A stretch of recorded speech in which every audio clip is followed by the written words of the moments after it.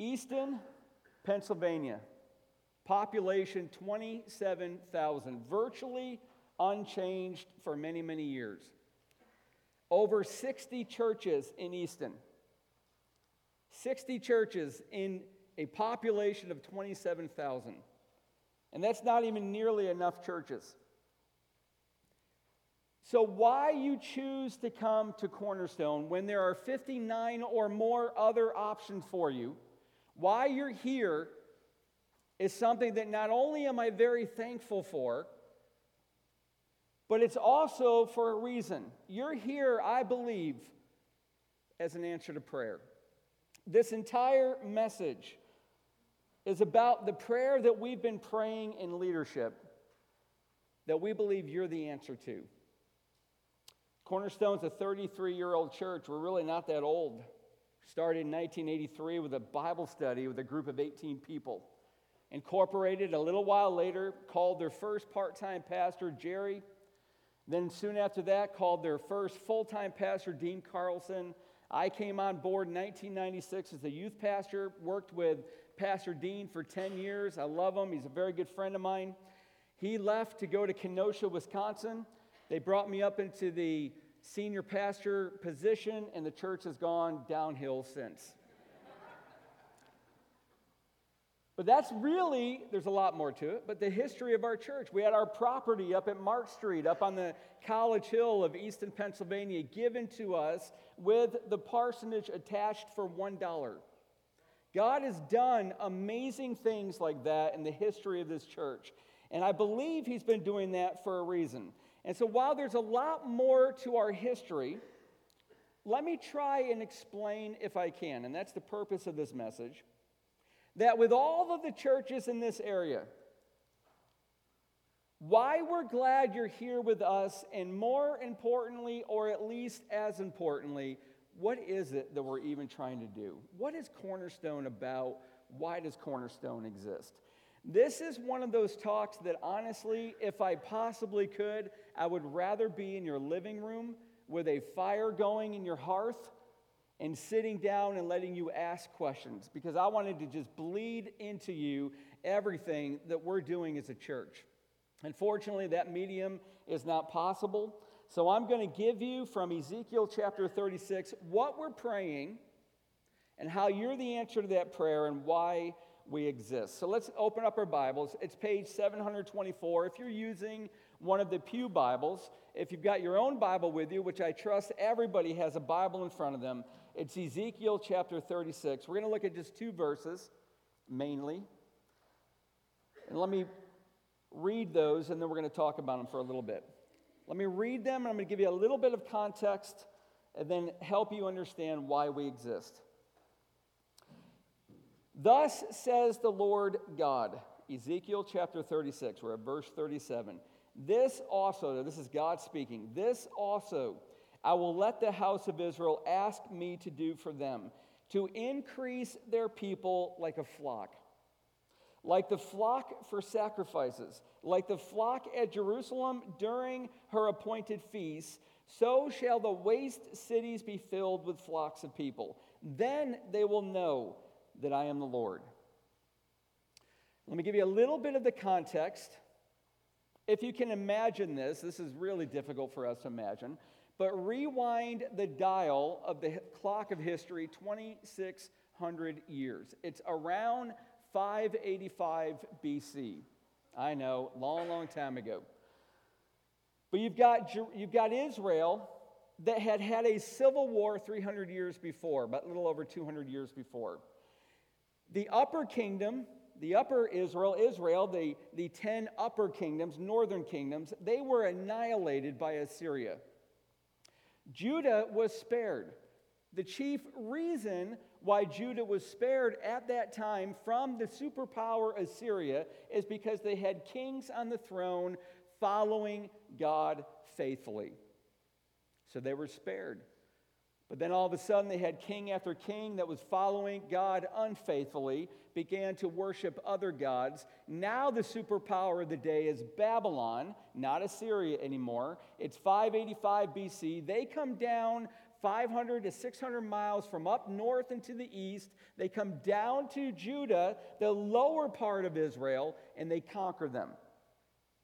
And what they do is they took most of the people. What they did was they took most of the people out of Judah, most of the people out of Israel, the lower part of Israel, and they carted them up, transported them into exile up into Babylon. Now, can you imagine this happening? Can you imagine a powerful group conquering America and then taking us to their country as slaves and exiles and bondage? That's exactly what happened in Israel, the southern portion.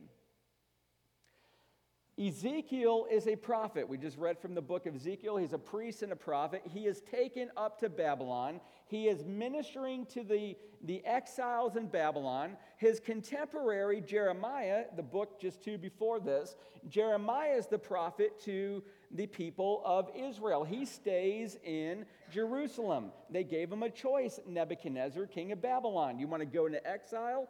Do you want to stay here? He said, I'm going to stay here. I'm going to minister to the remnant. So you've got Ezekiel up in Babylon, Jeremiah down in Israel, and all of a sudden you read these words, and we begin to realize God is going to do something pretty spectacular. But it's bleak. You know what they did in Babylon? They took their harps, their instruments to worship. They hung them up on poplar trees because they were so depressed. They were so hopeless, they could not even sing to their God. Meanwhile, their Babylonian captors are making fun of them. They're tormenting them. They're mocking them. Go ahead and sing your songs to your God. Where was your God when we conquered you? So here we've got the exile up in Babylon, and they are hopeless. They are depressed. Now listen, now we've got Jerusalem that's been reduced to rubble. The wall has been put into rubble. The homes have been torn down.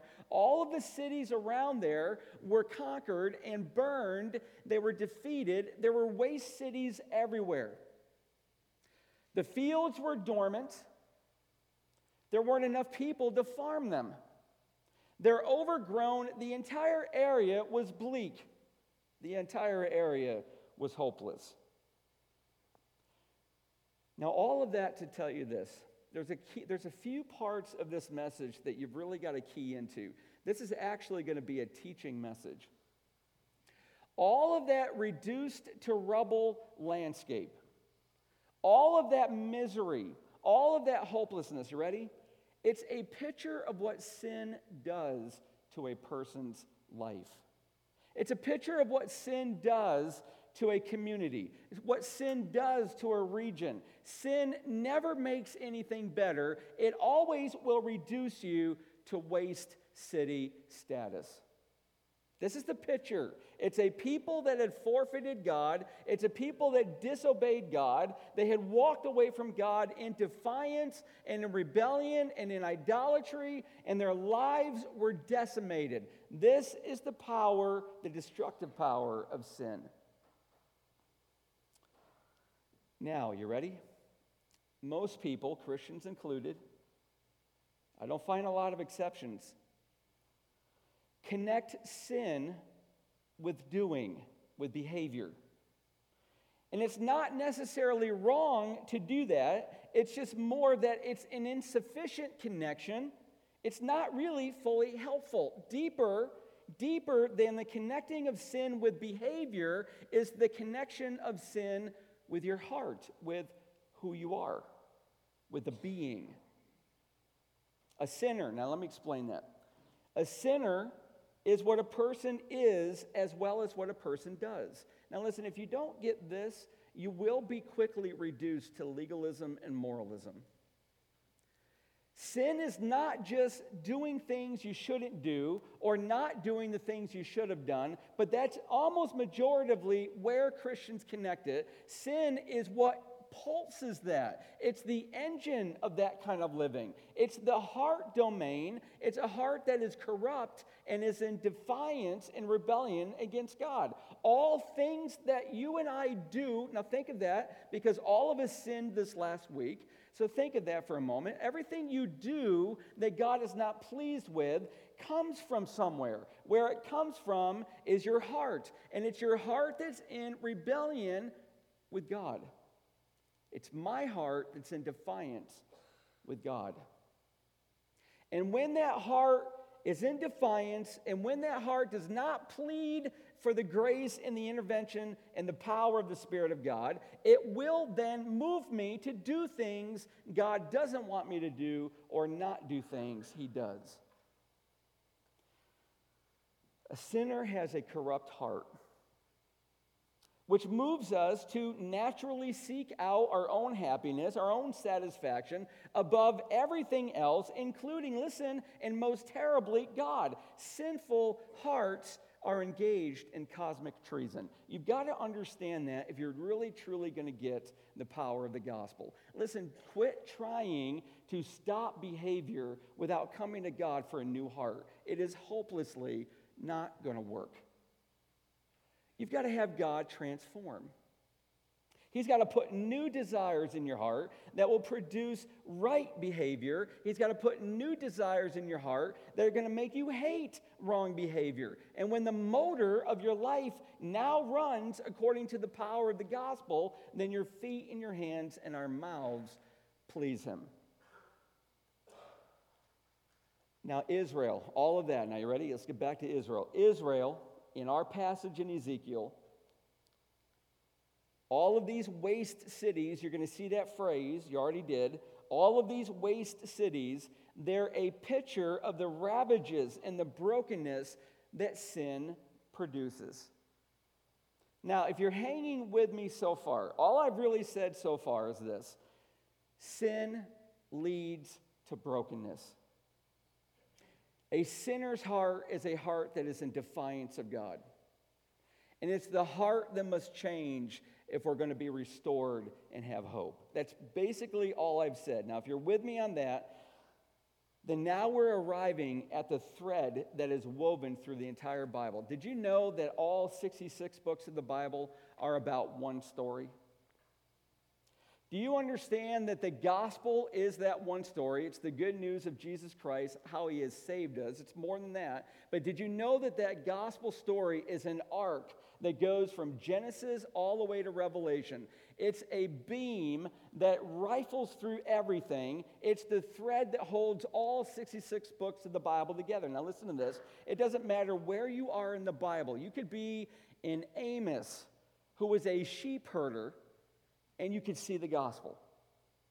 You could be in Revelation and watch all of human history come to a close in our triumphant Jesus Christ, the King reigning, and you're looking at the gospel. You can start out in Genesis 1:1 and see the beginning of the gospel. But what is the gospel? Let me give you 4 words that will tell you what the gospel is. Now listen, this is so important. You can write them on a napkin at a diner, meeting with a friend who doesn't know about Jesus. That's how simple this is what I'm going to teach you. The arc story, the gospel story that goes from Genesis to Revelation, you sum it up in 4 words. You ready? It's creation, fall, redemption, and restoration. Now let me just quickly tell you a little bit about that. God brings everything into creation. Genesis 1, Genesis chapter 2. And it's perfect. Now listen, it's perfect, meaning it's without defect. Tsunamis that destroy the shoreline and the cities, earthquakes, landslides that cover over buses of tourists. Listen, those are evidences of a creation that is defective. That never happened in Genesis chapter 1 and 2. Nothing about creation was defective. There were no dying stars that blazed like a meteor over the night sky. Listen, none of that ever happened. God brought everything into creation. It was perfect. It was without defect. But now we've got Adam and we've got Eve. And by the way, you and I would have done the same thing. We've got Adam and Eve who chose to defy God, chose to disobey him. And when they did that, listen, here's what happened. They ushered in sin into the creation. Every square inch of creation, when God made it, was saturated with his glory. Sin comes into the picture. And by the way, listen, you want to know this. Sin never compartmentalizes. You cannot, brother and sister, pursue a sinful lifestyle thinking that it's going to stay in just this part of your life. It goes into the warp and woof of your soul. It will saturate everything. Here comes Adam and Eve. They defy God. They usher in sin. Now listen, sin now corrupts. It creates a defect in every square inch of creation. Every bit of it. Brings about the fall. It's the fall into sin. It's the fall away from God. Brings desolation. And every human being, that would be you, that would be me, every single person born since Adam and Eve has inherited this inward corruption of the heart. It's a sin nature. It's a nature that you were born with, that I was born with, that is so easy, so wants to defy God and do it your way, do it my way.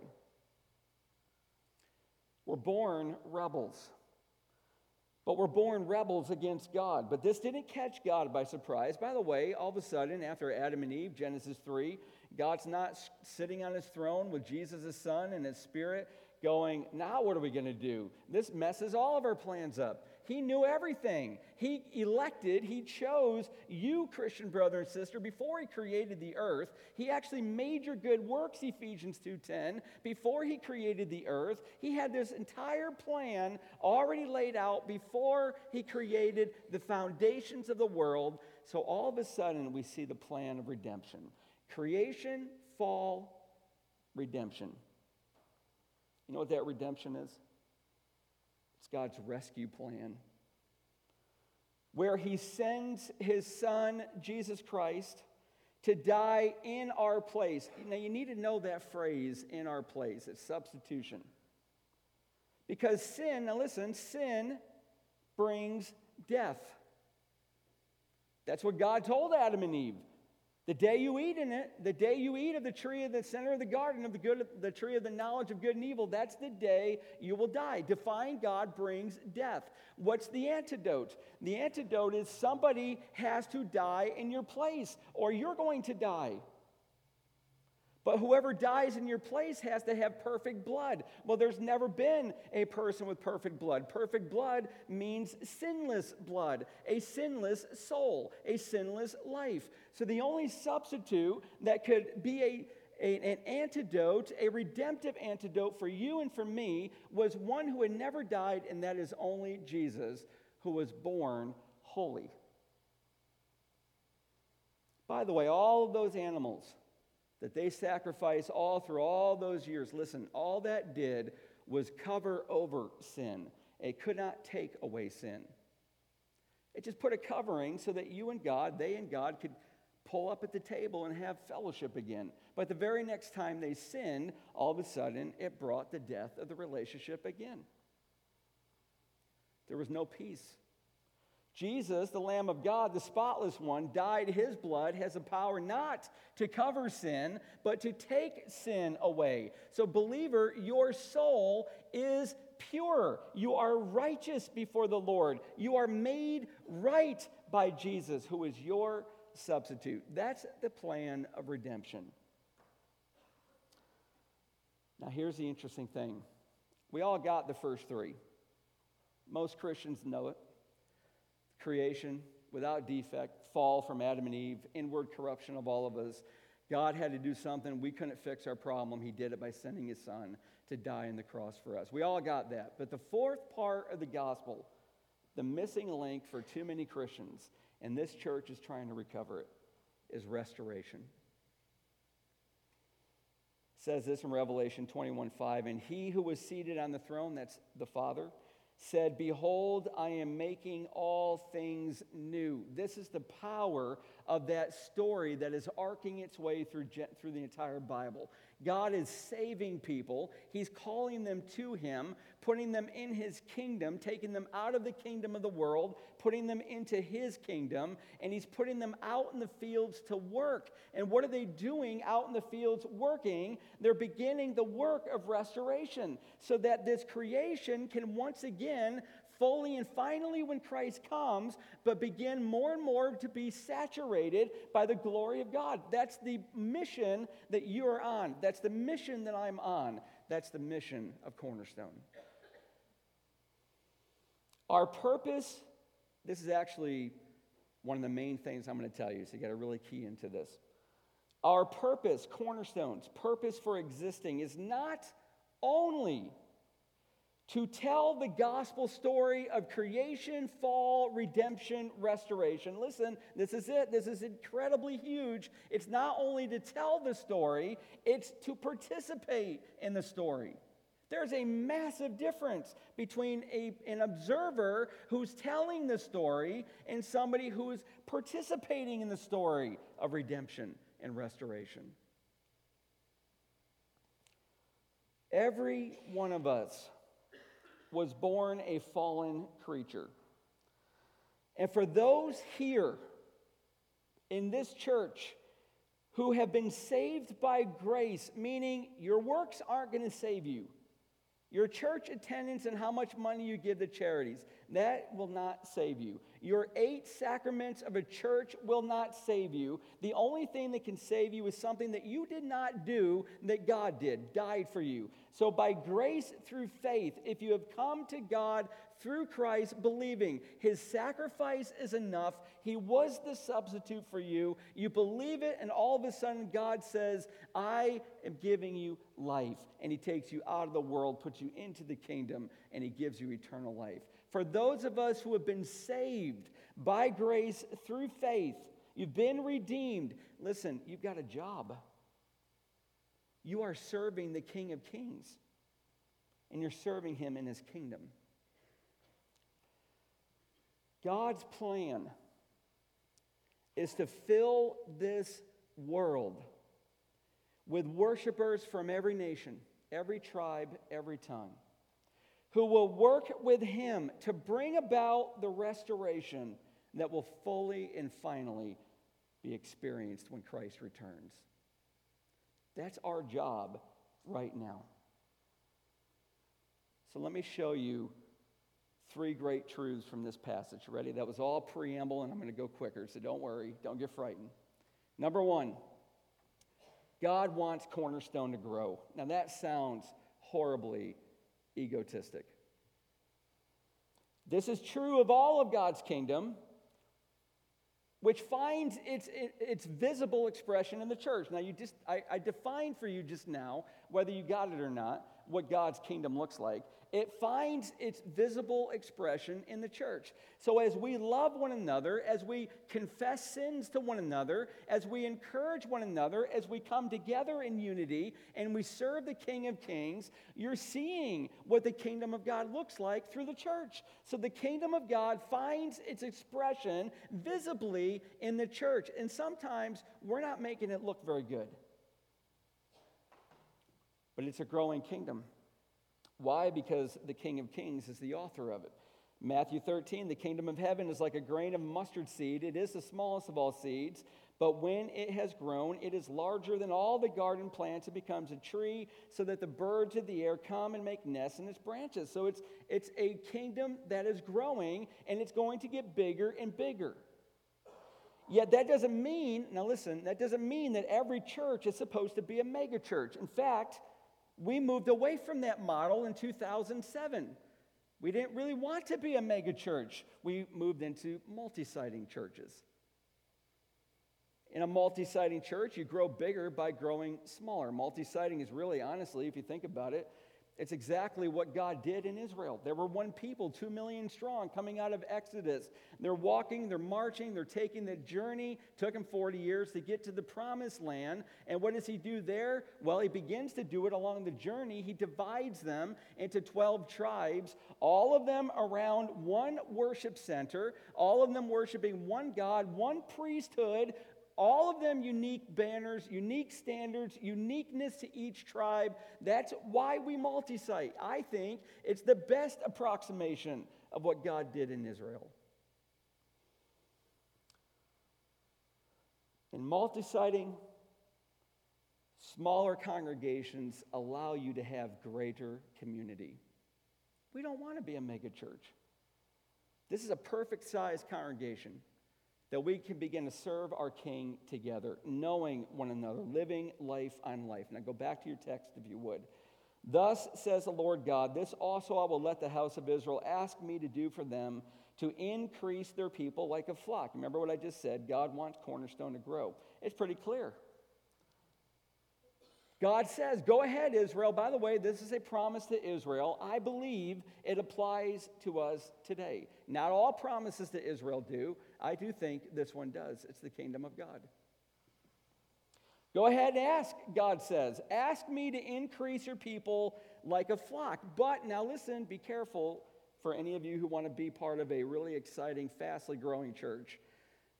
Notice the particular type of worshiper that God will bring with this prayer. Look what he says. Like the flock for sacrifice. That's the flock of sheep that they brought in during the festivals that were going to be killed and their blood put against the altar. So we might maybe put an ad in the paper and invite people to come to Cornerstone and be a sacrifice. That's a great church growth strategy. Yet that's exactly really what we're praying, except not physical death, but spiritual death, where we lay on the altar and we serve our King. But there's an incredible picture of worship behind this phrase, the flock for sacrifice. Now, I want you to understand this. During the annual Jewish festival called the Passover, you know how many sheep they slaughtered every year? 260,000. According to Jewish historian Josephus. 258,000 to be exact. 260,000 sheep. And they were all brought in. They were led in through the north part of the wall of Jerusalem, through the sheep gate, the closest gate to the temple, where they were brought into the great court called the Gentile court. They were examined by a priest to make sure they were spotless and undefiled, without defect, and then they were purchased or they were supplied for families to be able to have a sin substitute for them. The flock had a purpose, to give their lives in service to the King of the universe. God says, go ahead, ask me, and I will bring people to your church, now listen, who will serve me. This is how we've been praying for 3 years. I think a lot of you are being the living, visible answers to that prayer. And we've been praying this by the elders. We've asked our church to pray. I'm asking you to pray again. So I want to share with you what God's flock for sacrifice is doing at Cornerstone. You ready? Now listen to this. If you add up all of the volunteer hours last year, we estimate them to be 24,862, which when you add them all together equals approximately 1,036 days or 2.8 years cumulatively that people gave at Cornerstone to serve God. That's pretty amazing. On average, our church, people in our church are giving nearly 480 hours a week to serve God here. 5,706 meals were served through our Riverside ministry. We actually keep count of this so that we can know how to supply them. Over 5,700 meals served through our ministry called Riverside. It's made up of a team of 32 people. Our Awana team has 31 people serving regularly. Our Cheston After School Bible Club, 46 people. Our summer VBS has 63 volunteers. Our brick making machine that we purchased through the bike tour last summer, 31 people participated in that bike tour from Maine down to Easton, riding their bicycles. They raised over $47,000. It purchased a brick-making machine for our ministry in Dungu, Democratic Republic of the Congo. That machine made over 15,000 bricks with 20 people from the local churches, the Sika 20 churches, 20 of their laborers, 22 of them to be exact, worked with Jim Finari, Jeff Graham, and this brick machine that the bike tour raised the money for, and made these bricks that are going to be built into a training and support center in the town of Dungu. Now, if you add in 40 or so women serving in women's ministry, a facilities team of over 20 people, men and women, weekly worship services requiring 30 people, our missions team, nursing home teams, visitation teams, student ministry teams, life group team, more than I'm even going to be able to mention. Listen, this is a church serving God. The old phrase, 20% of the people are doing 80% of the work. The best that we could possibly do was estimate about 57% of our people are actively serving God here. We're seeing God answer our prayer. Pray, let me bring you people who will serve me. Flocks for sacrifice.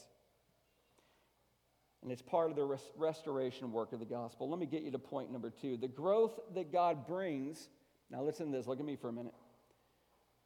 The growth that God brings restores life to communities. Now that's so important, you hear that? Memorize that if you could. The growth that God brings restores life to communities. Back to our text. So shall the waste cities, Ezekiel 36, so shall the waste cities be filled with flocks of people. When God's teachers and students worship Him, listen, schools rejoice. You know that, right? We have a lot of public school teachers in our church. I had one just a few weeks ago tell me, God is telling me, and that sermon confirmed it, that I need to be starting a prayer ministry among the teachers in our church. We need to pray for our people. We need to pray for our students. Well, when God's teachers and students who are on the altar serving Him, when they're in their schools, listen, schools rejoice. When Christian employees serve God well, companies rejoice. Where godly homeowners exalt Christ, neighborhoods rejoice. Well, you might be saying, well, Tim, how can you possibly say that? What proof do you have? Well, let me show you 2 exciting verses in Scripture. By the blessing of the upright, a city is exalted, but by the mouth of the wicked it is overthrown. Proverbs 29:2, when the righteous increase, the people rejoice, but when the wicked rule, the people groan. So God's saying, listen, pray, ask me to bring an increase to you so that the waste cities, the places of brokenness, will be filled with my people, my servants, who are exalting me, worshiping me, serving me. You're going to see people rejoice. And by the way, that's exactly what happened in church history. I'll give you one example. AD 260. City of Alexandria, there's a plague that's killing thousands. Dionysius, a leader in the church, wrote of the church, our brethren, in their exceeding love and affection for the brotherhood, were unsparing of themselves. They cleaved to one another. They visited the sick without a thought as to the danger. They were ministering to them, tending them in Christ, and so most gladly departed this life along with the ones with the plagues. But the conduct of the heathen, the unbelievers, was the exact opposite. Even those who were in the first stages of the plague's disease were thrust away and fled from their own family. The power of a church that is serving God fills the waste cities. We're praying that God would increase His people at Cornerstone and all Christ-centered churches in our area and fill the waste cities with the righteous. Cornerstone, why do we exist? Which, by the way, is what I'm answering. Cornerstone exists to bring hope and healing to sin-broken people and communities and regions. Here's our vision. Our vision statement is this. You ready? By the way, a vision is the picture that forms when you understand what God is calling you to do. It's the noun. I'm going to show you the verb in a minute. Here's the noun, here's the picture, here's our vision statement. Rebuilding a spiritual wall around the east end of the Lehigh Valley. And you might be thinking, well, wait a minute, walls separate, walls divide. Walls aren't very good until you understand that walls in Scripture were symbolic of God's salvation, praise, and presence. In fact, I'll show it to you from Isaiah 60. You shall call your walls salvation and your gates praise. Zechariah 2:5, which is not on the screens, but it says this, I will be to Jerusalem a wall of fire all around her, declares the Lord, and I will be the glory in her midst. So when we're rebuilding this wall around the east end of the Lehigh Valley, what we really mean by that is that we want to see God's people fill this region, fill these communities, these waste cities, with glad, exalting, adoring people of God, and they will then begin to bring the presence of God into this region. The wall is symbolic of God's presence and the salvation that he brings. This is why we're multi-siding. Do you know what a church is? Have you ever looked at it this way? Picture a wall and picture a watchtower. A church is a watchtower in the community. It's how it ought to be. We want to see campuses come around this wall while we partner with Christ-centered churches so that we can build watchtowers to protect people, to bring God's plan and the gospel of creation, fall, redemption, restoration to people who have been ravaged and broken by sin. That's why we're multi-siding. So we envision campuses of worshiping people all around the east end of the Lehigh Valley. But how do you make that happen? How do you make the noun a reality? We've got to get the verb. The verb is the mission. And our mission statement is this. We want to build strong believers of Jesus Christ through his word as we follow him into his community. We want the word of God transforming the people of God. And get on mission. Don't wait for the world to come to church. The church has got to get to the world. You do that at your places of employment, your schools. You do that where you play. You do that in your neighborhoods.